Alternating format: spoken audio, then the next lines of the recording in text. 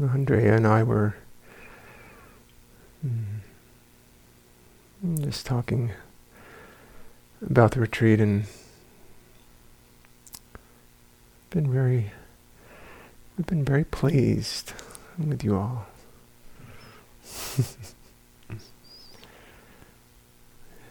Just everyone's applying themselves to the practice and really engaged with this endeavor of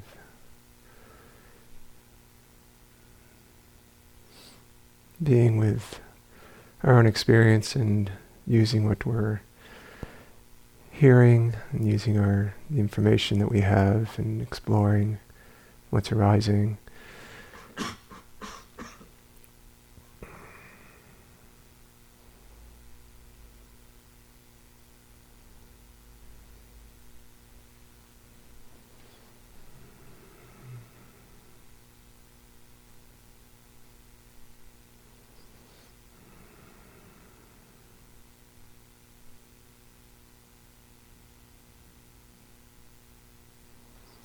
And we think about what our life is in terms of the in the moment experience. We are, before we come on retreat or before we begin a practice, we have our 6 sense doors that are operating. We are seeing things, we're hearing things. We have our life experiences, we've emotions and thoughts. We've a lot of unpleasant experiences from being in this world, the way it's conditioned, its blindness, the impact that it has. There's some good things in the world as well, plenty of good things. But what the Dharma really offers us is a chance to take what we are experiencing and gives us the power, the opportunity to really develop understanding and to grow our minds, grow wisdom, cultivate that which we know is skillful, which helps us in our life in this journey. And we really become more sensitive to those habits of mind that need seeing, that need that clarity of just being with what's happening.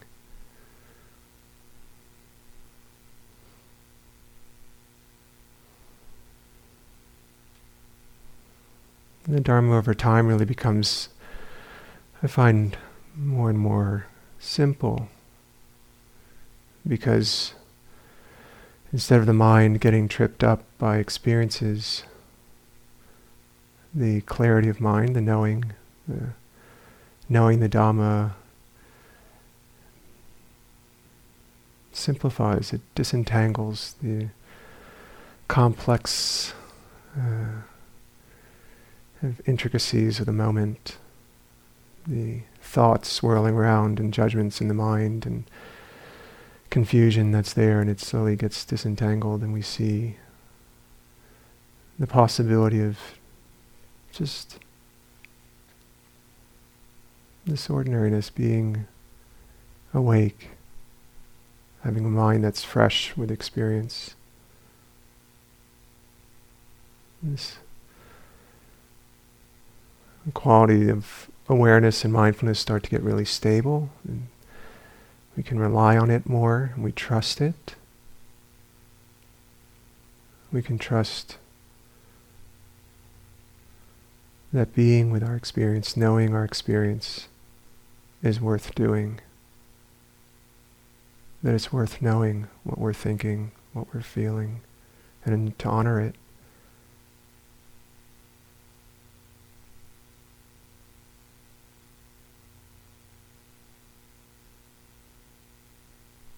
So easy to rush by a moment and not honor what we're experiencing.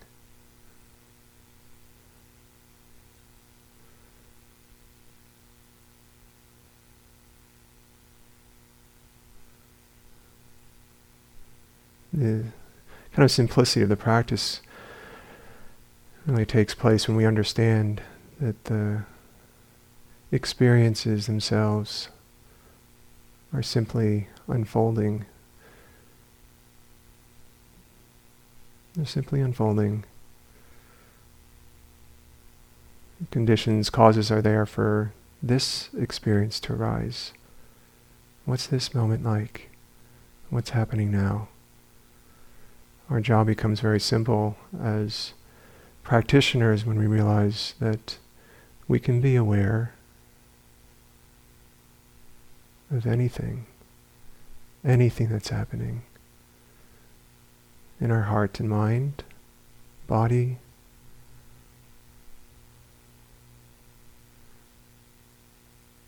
the skill of tuning in and listening to our experience gets more established. We gain more confidence that the Dhamma of the moment, the reality of the moment,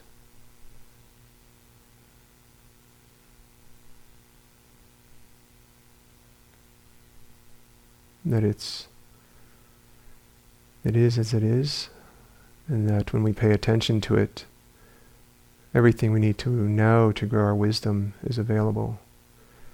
That we can grow insights from seeing how the mind becomes bored, and then seeing boredom change, that it's impermanent, that it's not in our control, that when thoughts, they're in the mind, they're also just coming and going, moods coming and going. So we don't need to be in conflict with our experience. Less and less we realize that simply trusting experience, listening to our experience, developing compassion, developing clarity, and that's all that's needed.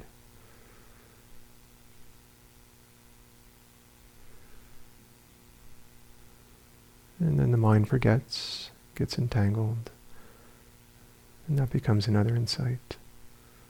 The mind gets forgetful, gets entangled. That too is impermanent, just happening lawfully.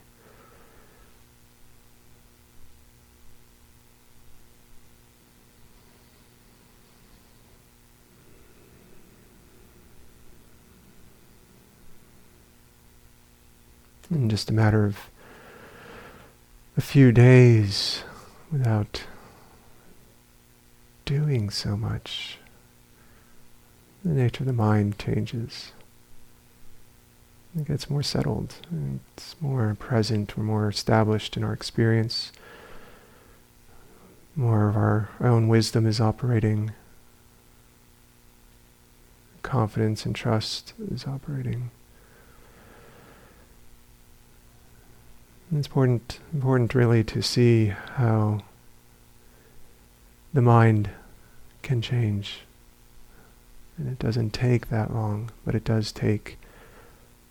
takes our application of effort and willingness to show up.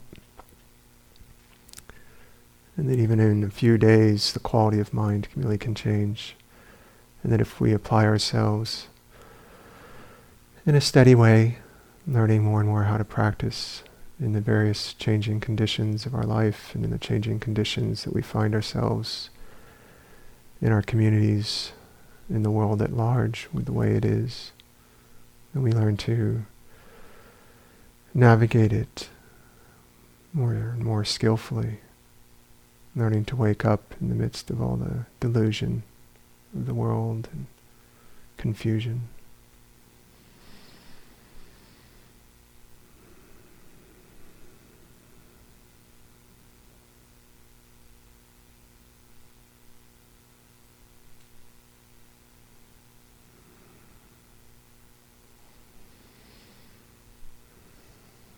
So,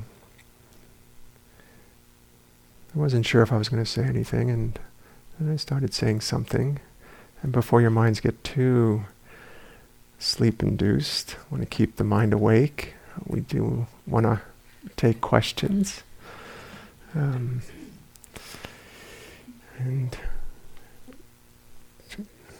we have one written question here.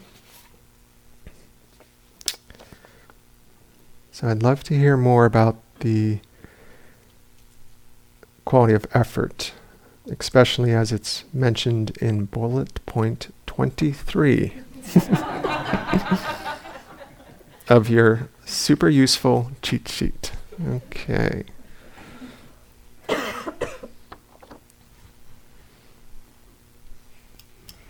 Okay.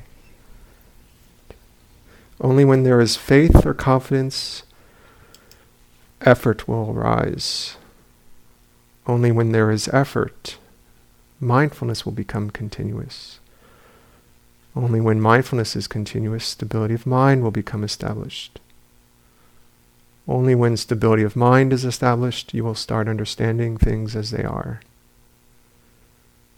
When you start understanding things as they are, faith will grow stronger. So that's bullet point 23. Do you want to jump in? Okay. So the quality of effort.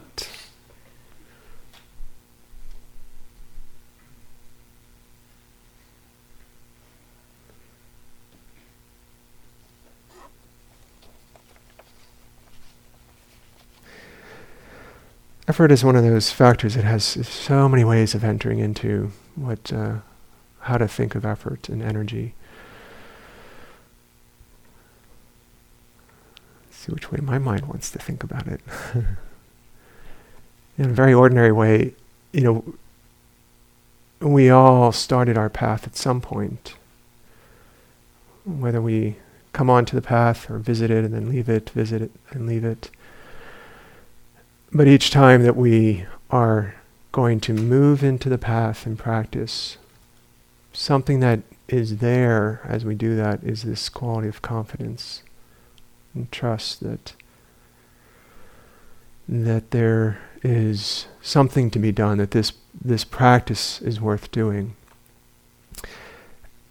This list that is mentioned here, faith, effort, mindfulness, stability of mind or concentration, and then panya, which is wisdom. It's known as the 5 spiritual faculties. And those qualities, sometimes Sayadaw says it's really those qualities that are practicing.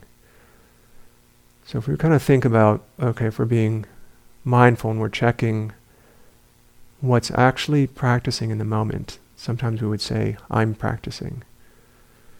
And I'm trying to practice. And then when we get more specific about what's actually happening, we look and we say, there's some mindfulness is present. And the mind has some stability. So the stability is practicing.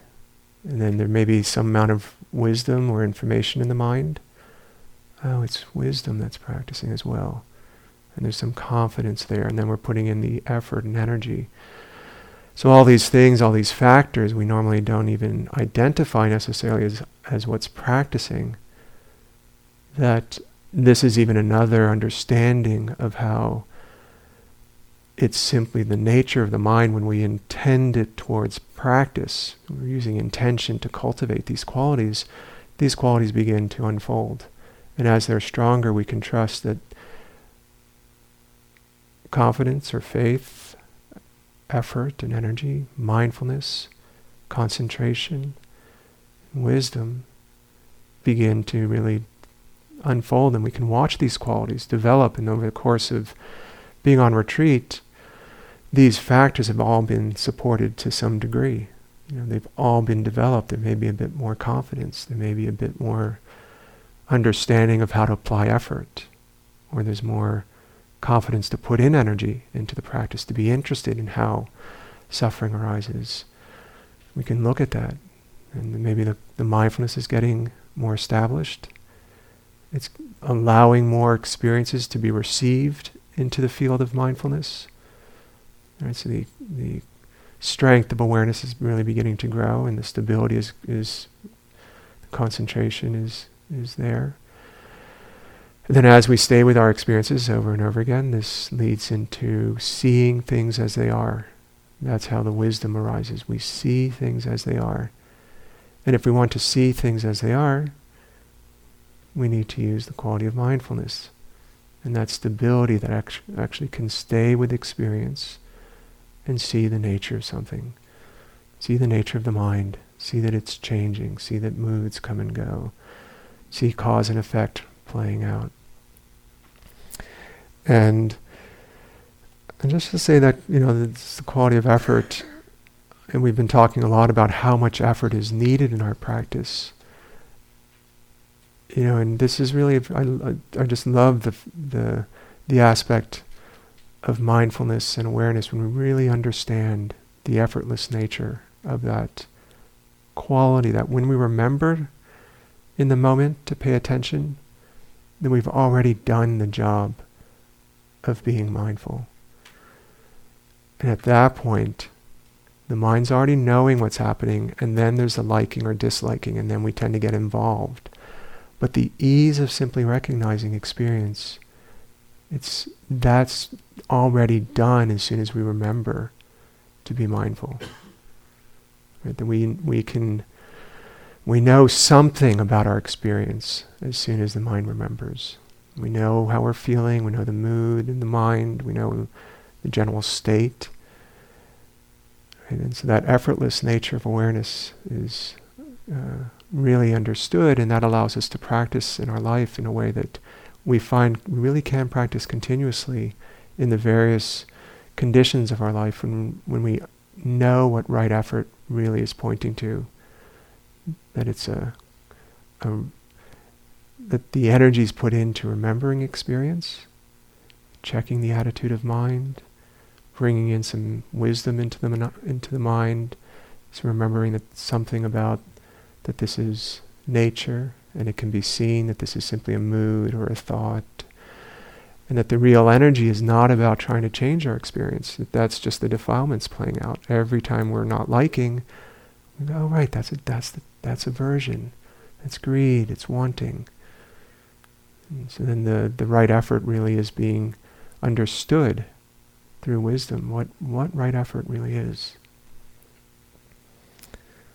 Do you want to add anything?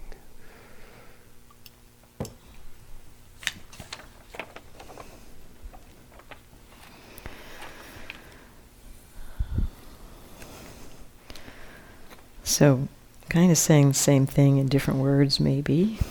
I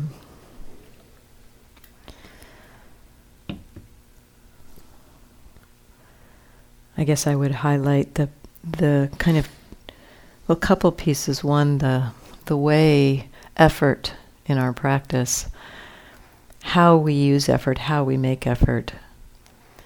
It's kind of the art of meditation, because it's not that you get one thing and you say, oh, this is how I make effort, and I'll just do that from now on. Because this list of the 5 faculties really points to a cyclic and deepening nature of the practice. And so when we start, there's, not a lot of understanding at a visceral level, at an experiential level. We hear information, and the first kind of wisdom that Alexis talked about, Suttamaya Panya, the wisdom of hearing. And maybe that inspires some faith. And that creates this germ of, am I willing to run the experiment and see if this works? And so in that, there's the inspiration that faith prompts our curiosity and our decision to actually do something. And it feels like I'm doing something in that case. The encouragement in this practice is for that to be a light touch moment after moment. We've talked about that so much, not that we're bearing down, not that we are, trying really hard to do something, but just, am I aware? And as Alexis just said, in just that question, that's all the effort we need in that moment. It's, I'm aware. But that does take some remembering. It takes some, what Sayadaw calls personal effort to act. We have to perhaps use these reminders. Use the reminder, am I aware? Well, of what? Am I aware of what? Checking into the objects of attention. And, or maybe just, maybe just the aware question and beginning to highlight the experience of awareness itself. And so these are ways that we use personal effort in a light touch.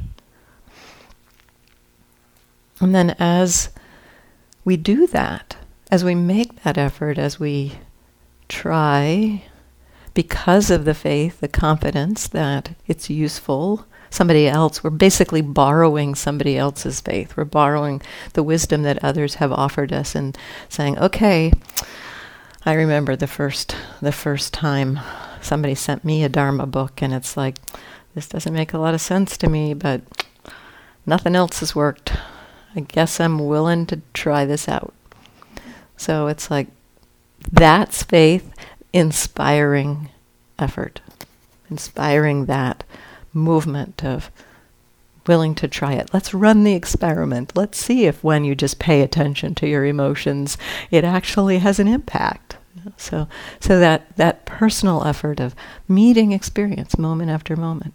And as we do that, as these faculties say, as we apply that mindfulness, apply that effort to be mindful, the faculty of mindfulness grows. And with the light touch and mindfulness together, that's really those two together, that gentle persistence and the mindfulness moment after moment, that, we talked about the scooter, just like that creates a momentum of the mindfulness, which is concentration, that fourth faculty. And all of those together, the energy, the mindfulness, the concentration, create the conditions for, as Alexis said, for us to see things as they are. We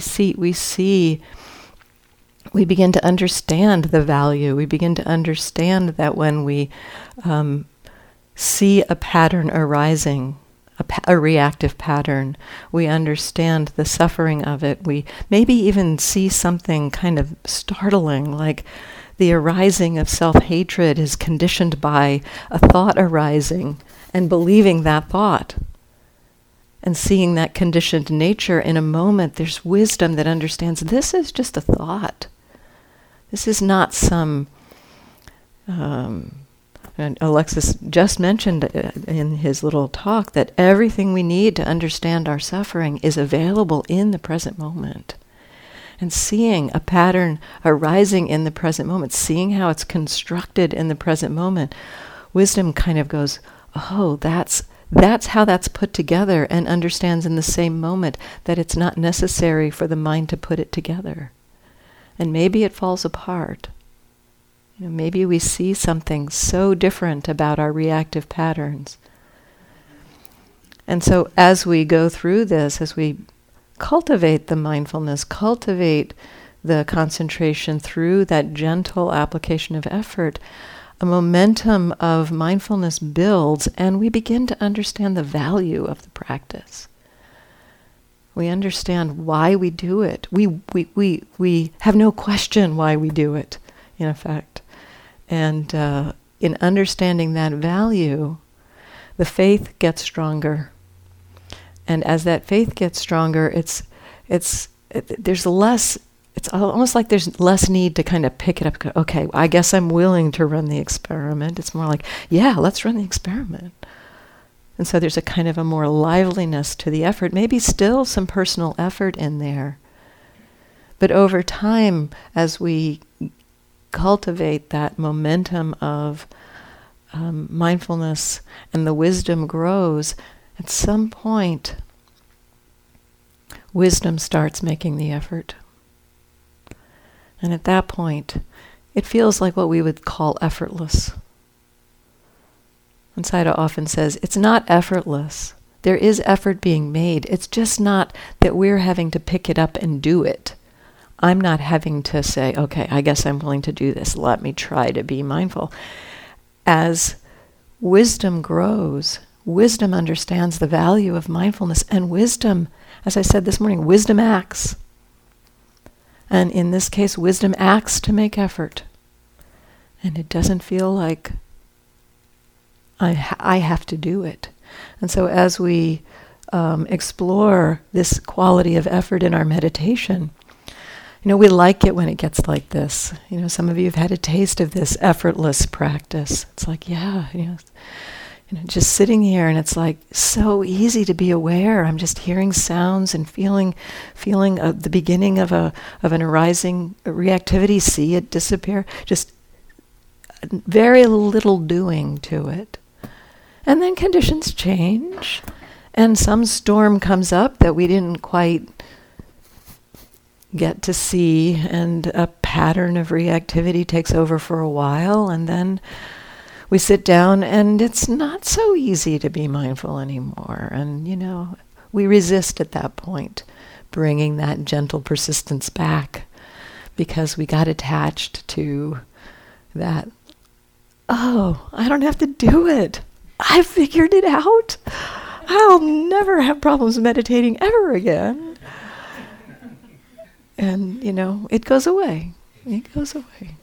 And we just have to learn to trust that it's not that we failed. It's not that we've, blown it. Its conditions are different. And we need to learn how to tune that level of effort based on conditions. So that light touch is kind of our basic practice.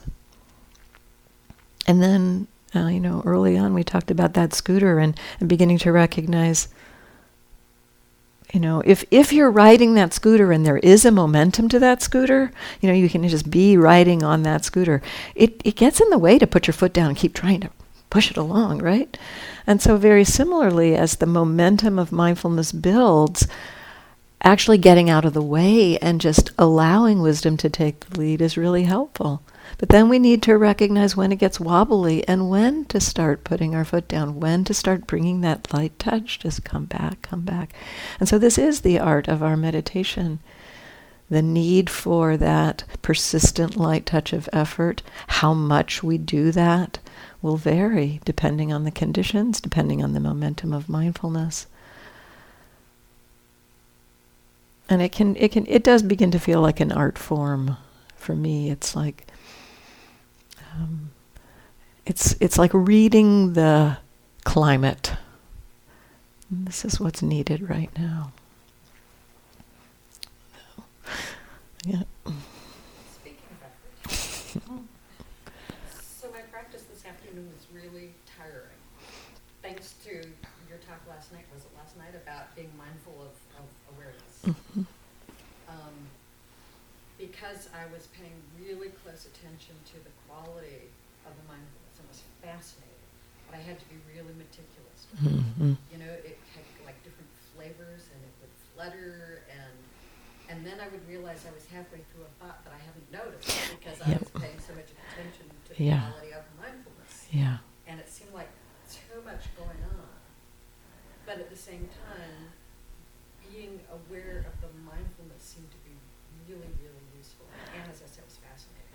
Yeah, I mean, what you describe, I think, is a kind of how the learning works. It's like we practice with something. There's an interest there, so there's a kind of a wow. Let's look at this more carefully. And yet, we also see how a narrowing of focus can lead to not seeing something else. And so it's like the learning process. We just see that. Oh, that kind of meticulous effort may be helpful at times, but maybe also needing to kind of weave in and out of a broader attention. And, it's like, so the mind got lost. You notice that, and then you see, oh, wow, the mind was so closely paying attention to that, it missed something else. Right there's a learning. So, we don't have to have the idea that we need to make the effort and have it be perfect, but just learning from how it unfolds. It does sound like there might have been, it sounds like you got tired, so there might have been a little more holding or pushing, then that may have been the thing that kind of blocked seeing something else. So, if you feel into the quality, not only of the mindfulness, but how you're using it, that little bit of, oh, this is so interesting, but a little bit of greed around that interesting, that's a place to also check. It's like, can that interest be strong, but not kind of tight? It felt like if I didn't really hold on to it, it would disappear. Uh-huh. And that may be true, and there's sometimes I see when I've got that kind of mind going, it's like, okay, what if I back off just a little bit? Is it possible to stay there? And sometimes I see, oh yeah, I'm making a lot of effort, feels like I need it, but let me just back off a little. Wow, okay, still mindful. Okay, back off a little. Oh, still mindful. Back off. Oh, gone. So kind of playing with the gas pedal. Do I need that much? Can it coast a little bit? Yeah. You want to add anything?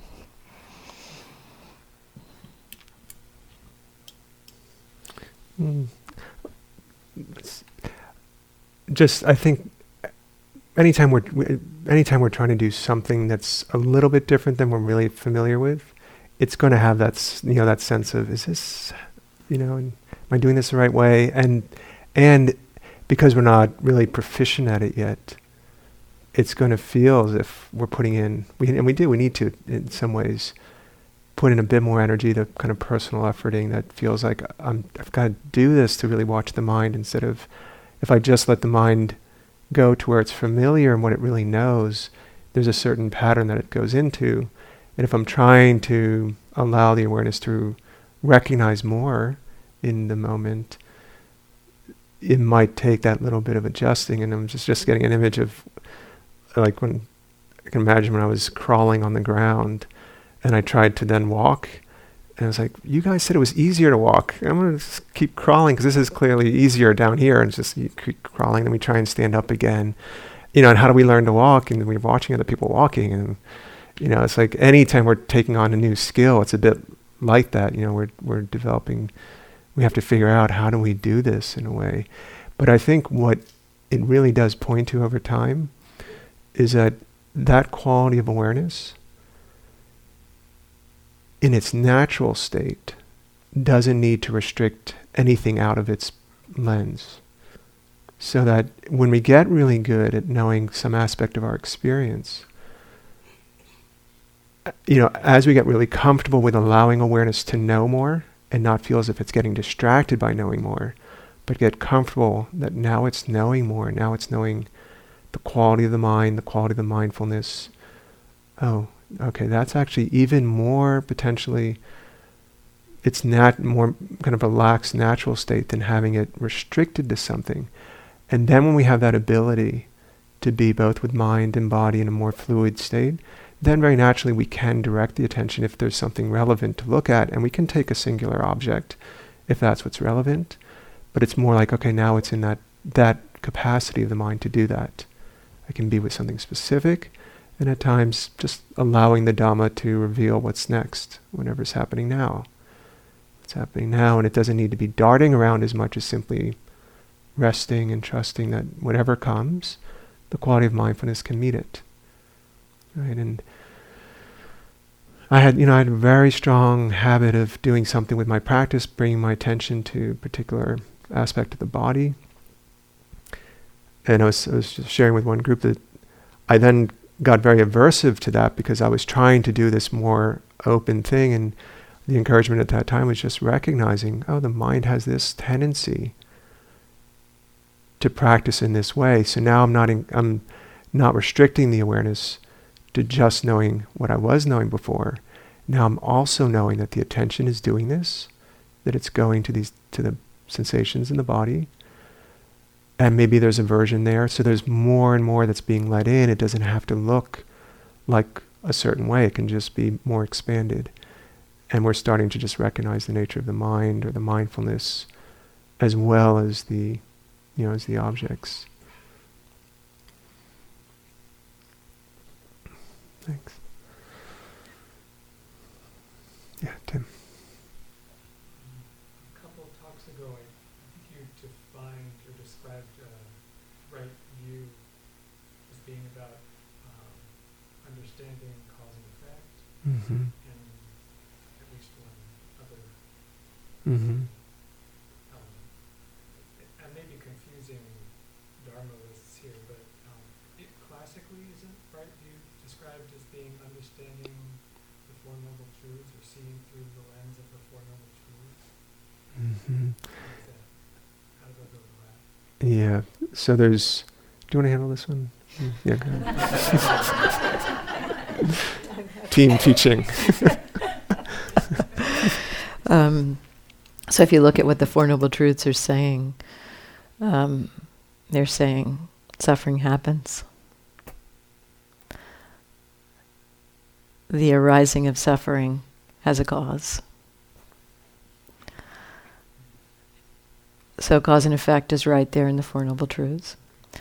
The other, and then again, there's the possibility of the ending of suffering, and that has a cause, the path of practice. And so the Four Noble Truths is a cause and effect, or it's a understanding of conditioned arising.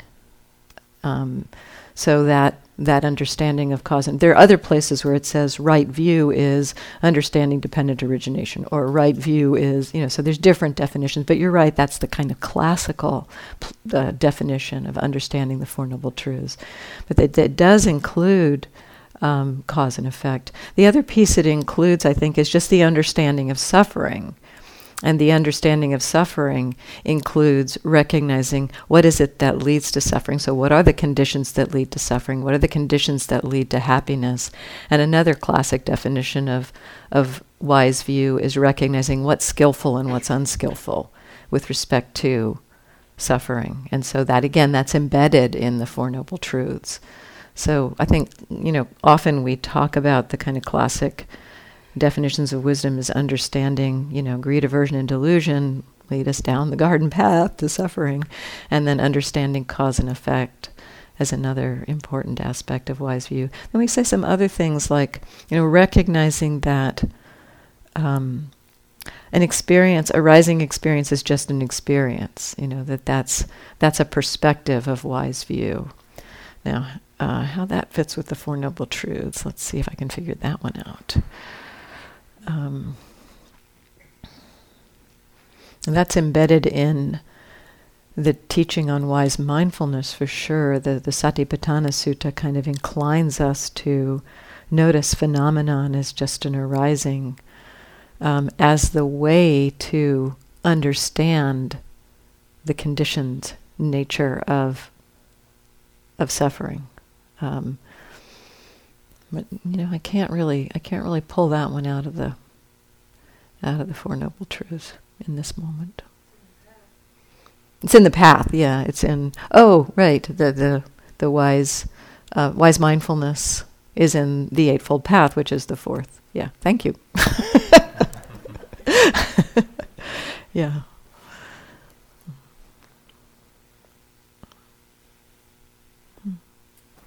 You get to start this time. With regard to kind of, greed and attachment to things, that we like, at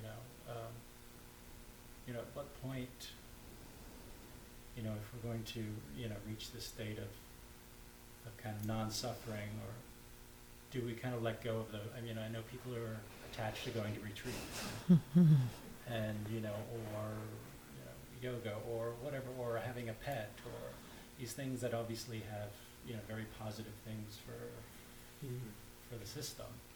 At what point does that kind of get in the way of, an important step to ending suffering? Mm-hmm.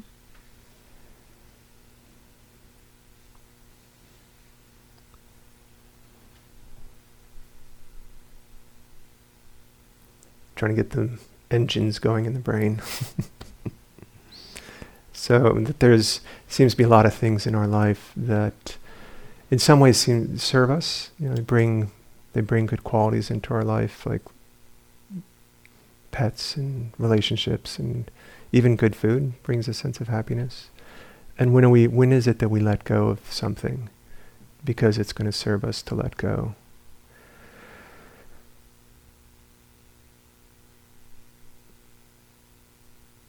You know, I'm finding in my own path, my practice, that it's interesting that, you know, there's less and less that I'm needing to force or to have happen to make something change or to get rid of something. And as the nature of the mind changes, right, as we see our own life differently, we see something, and the mind is then changing, it will let go of those things that are not supportive in that moment. And I think as we are honest, and we can even go overboard with a sense of letting go, and what we're really doing is almost denying, or we're no longer listening intuitively to where we're at and what's supportive for us, that I'm in a field of relationships that's really supportive, that's very helpful. And then if we think, well, I need to do the kind of solitary Buddha thing, you know, go to the tree and just not get up until I'm enlightened. You know, we're forcing something that's not intuitive and listening. And then at times maybe there's a lot of confidence and faith arising and a lot of Dhamma energy in the mind. And if we don't listen to that, we might be missing an opportunity to actually take advantage of the Dhamma mind that wants to go spend some time and listen more closely, and that we can let go of the extent of our involvement in the world at that moment, because that's what's relevant. You know, when I was very interested to go and spend time, you know, in the monastery and in Burma, and then take robes, it was so natural and so easy, because it was simply what was there, it was what was resonating in my mind and heart. And as I was listening to it, and I stayed there as long as that's what was right. And at some point, the pull from my family, from my parents, and the things that they were needing felt more intuitively at that point relevant. Didn't make sense for me to try and come back at that time, you know, culturally in robes. And so I was just listening, and then I could come back without regret, without remorse, without blaming, and be back in a way that was fitting to what was true for me, right? And I think if we're really listening and honest, we will be able to meet our experience in a way that's very wise and timely. And know, when is it conceptual? When am I telling myself I shouldn't be doing something? You know, and versus what is simply with the reality, oh, there's still desire for this, there's still craving, let me stay with that, because that's what it's going to teach me about the nature of that habit of mind. You know, and I think when we're trying to skip lessons or skip things, we're not tuning in to our life. Just one kind of level of agreed story. Someone was reporting to Utejaniya in Burma about going through the food line. And they serve their vegetarian food and also meat and fish. And so this particular yogi loved shrimp. It's one of their favorite things was shrimp. And they saw that day shrimp was being served. So they were going through the food line, and they could, you know, they saw the shrimp ahead, a few dishes down, and they could just see the mind getting kind of quite, you know, it's like looking at the shrimp, wanting the shrimp. I was like, I'm going to take, you know, am I going to take the shrimp? Seeing the greed arise, and her practice was really going. So just seeing the greed come up, and then seeing it letting go of the greed came up, letting go of the greed, and then she was in front of the shrimp and looking at it, just looking. Greed arose, went away, greed arose, went away. And then she went to the next dish. And so Sayadaw said, "Did you take the shrimp?" And she said, "No, I didn't." Like very proud, "I didn't take the shrimp." He's like, "Take the shrimp." You learned you learned what you needed to see, right? You know, you saw the greed. It's like, you saw it, and it's not to then avoid the pleasant experience, because that's not what we're doing. We're not avoiding everything pleasant and avoiding that which is, brings joy and life to the mind. And it's hilarious to hear Sayadaw saying, "Take the shrimp," and he got very animated because he's a bit of a foodie. He likes his food. Eat the shrimp. So it became a bit of a mantra. Every time someone was avoiding something pleasant, we would just say, "Eat the shrimp, eat the shrimp." So, this is what we're letting go of is the grasping and the clinging, not the shrimp.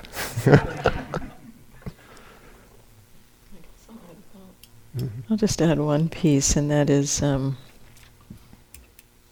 around relationships. It's very easy to have clinging in relationships and to think, I shouldn't have relationships.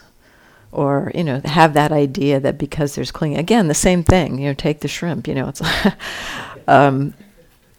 some kind of an idea that because there's clinging, it means that relationship is bad.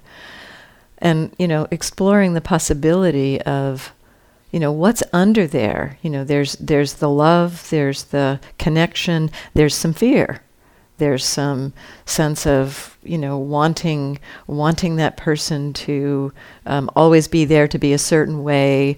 So there's both the open-hearted connection and the delight and the beauty of the metta, and there's the contraction. And we don't have to sometimes just, we don't have to throw everything out. We are asked to explore the suffering. Where is that clinging? Where is that attachment? And in my own exploration around this, I see that when the clinging goes away, the love is deeper. I mean, it's like sometimes we think if we're not clinging to a love relationship, that doesn't mean it means we don't care or something. But the connection, that clinging, that craving, that wanting it to be a certain way is actually in the way of a deepening of that connection. And so that's part of the exploration, Again, the exploration isn't, clinging, bad, let me just chuck the whole thing. This points back to something I was saying the other day. Often with our patterns around clinging or craving, greed, aversion, there's a thread back to love. And the exploration of mindfulness of the clinging pattern can dissolve the craving, the aversion, and leave the love. So, if we have the idea, shouldn't do that, just chuck the whole thing, we are missing the opportunity to deepen those wholesome qualities.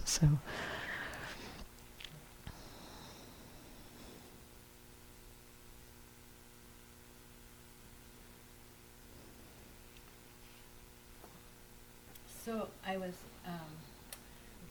doing walking, and I was playing with watching myself lose mindfulness, and then I noticed the tendency to, as soon as I realized that I am not mindful, to grab something quickly to be mindful of.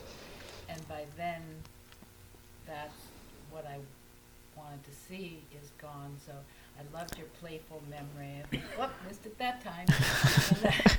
And it is very interesting because the not grasping an object allows the freedom to be in the experience, which is kind of continuous, even for a moment back.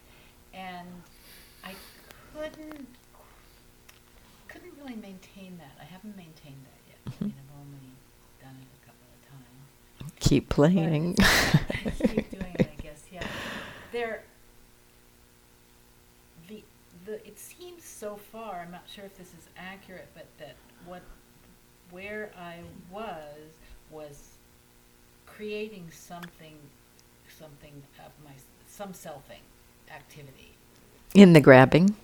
Well, in the past, what took me from mindfulness, it seems I see. I'm creating a self in that moment of losing mindfulness, because otherwise I could just go on through it unless I had to And it's possible to see the creation of a sense of self and be mindful of it.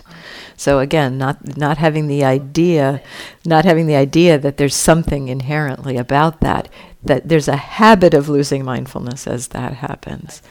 So the curiosity is like, how might it be possible to watch that birth of self and be completely mindful for it? Okay. Mindful of anything.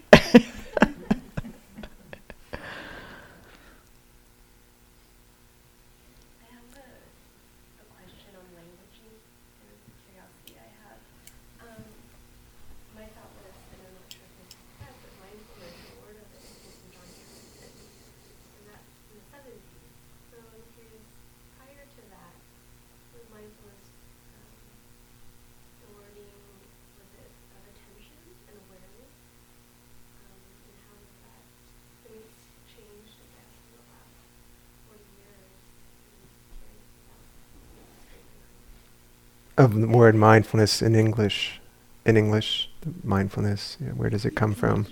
So the question of mindfulness, that maybe John Kabat-Zinn coined the word mindfulness some 40 years ago.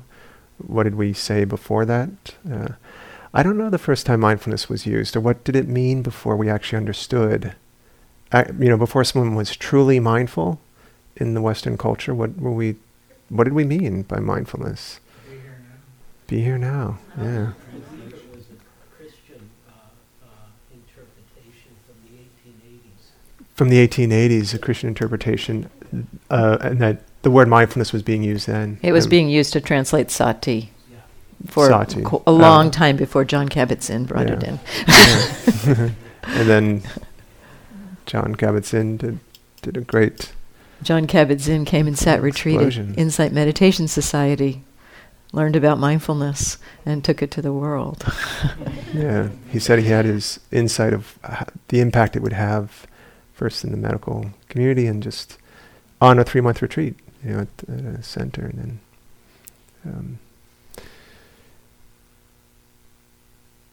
but now when we hear this word mindfulness and people are seeing this word all over the place, it's interesting to see even when a word enters into a culture, what impact that might make. Yeah.